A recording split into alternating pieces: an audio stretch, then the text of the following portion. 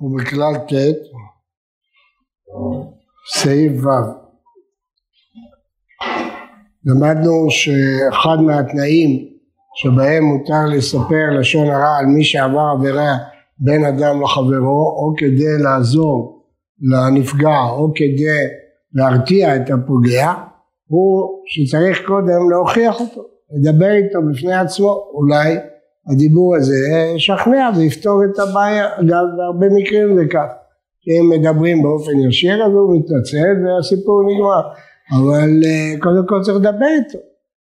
ופעמים מותר לספר הדבר לאחרים אף אם עדיין לא נדע על הנידון.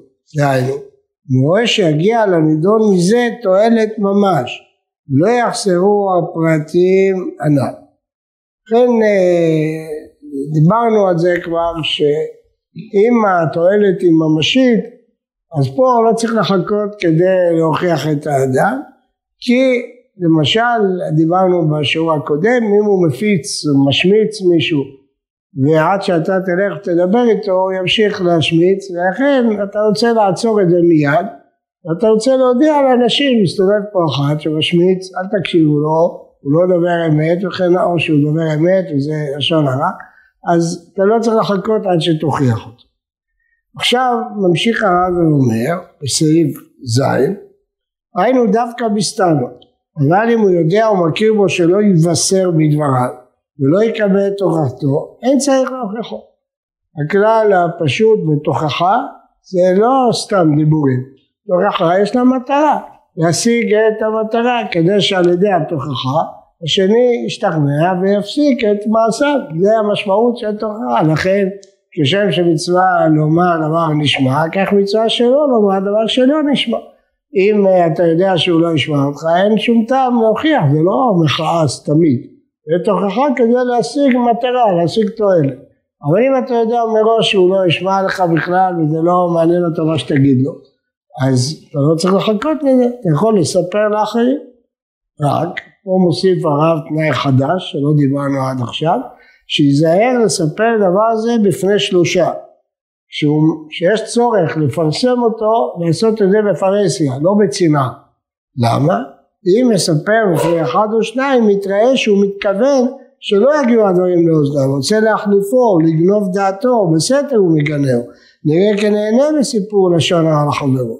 אותם שבואו לחושדו ואמרו שוודאי אין לו אמת, ומליבו הוא בודע, אם לא מדוע לא גילה עוונו בפניו הראשונה, ואם כן לא יבוא מסיפורו שום תועלת.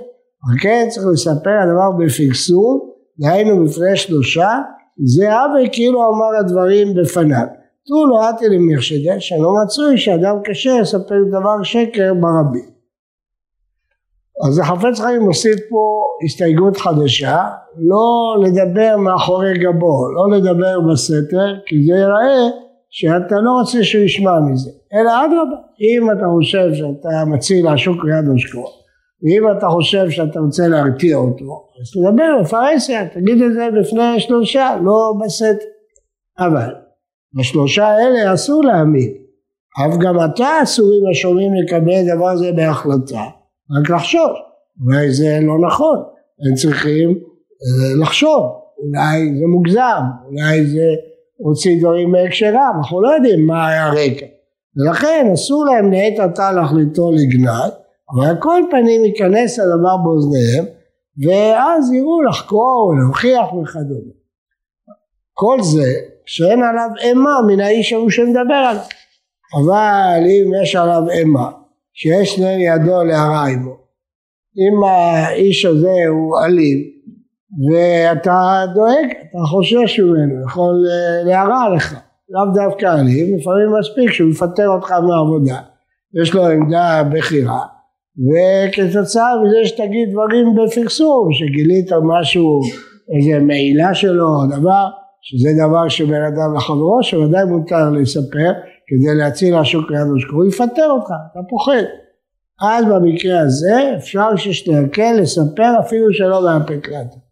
אז אם הוא חושש להגיד את זה בפרסום, נתיר לו להגיד את זה גם שלא לפרסום. אז בואו ניקח את המקרה הזה לדוגמה, זה ודאי עבירה שבין אדם לחברו, בוודאי שיש עניין להציל השוק מיד עושקו ולהרתיע עושה אישה, הוא לא יכול להוכיח אותו כי אתה לא מעניין אותו ואתה לא מדאיג אותו, הוא מפחד להגיד את זה בפרסום כי יש לו עמדה חשובה שיכול להרע לך, מותר לך לספר את זה לאחרים, ואחרים ימצאו דרך איך לחקור את הדבר, איך לברר אותו, איך לטפל בעניין.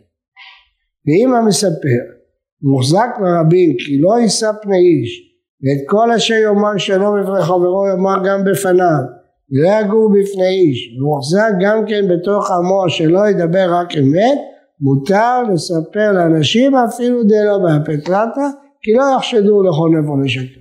כל ההסתייגות הזאת שאמרנו שהחפץ חיים חידש אותה פה, שצריך להגיד בפרהסיה ולא שיראה כגונב את דעתו, זה רק באיש כזה שיחשדו שהוא גונב דעת.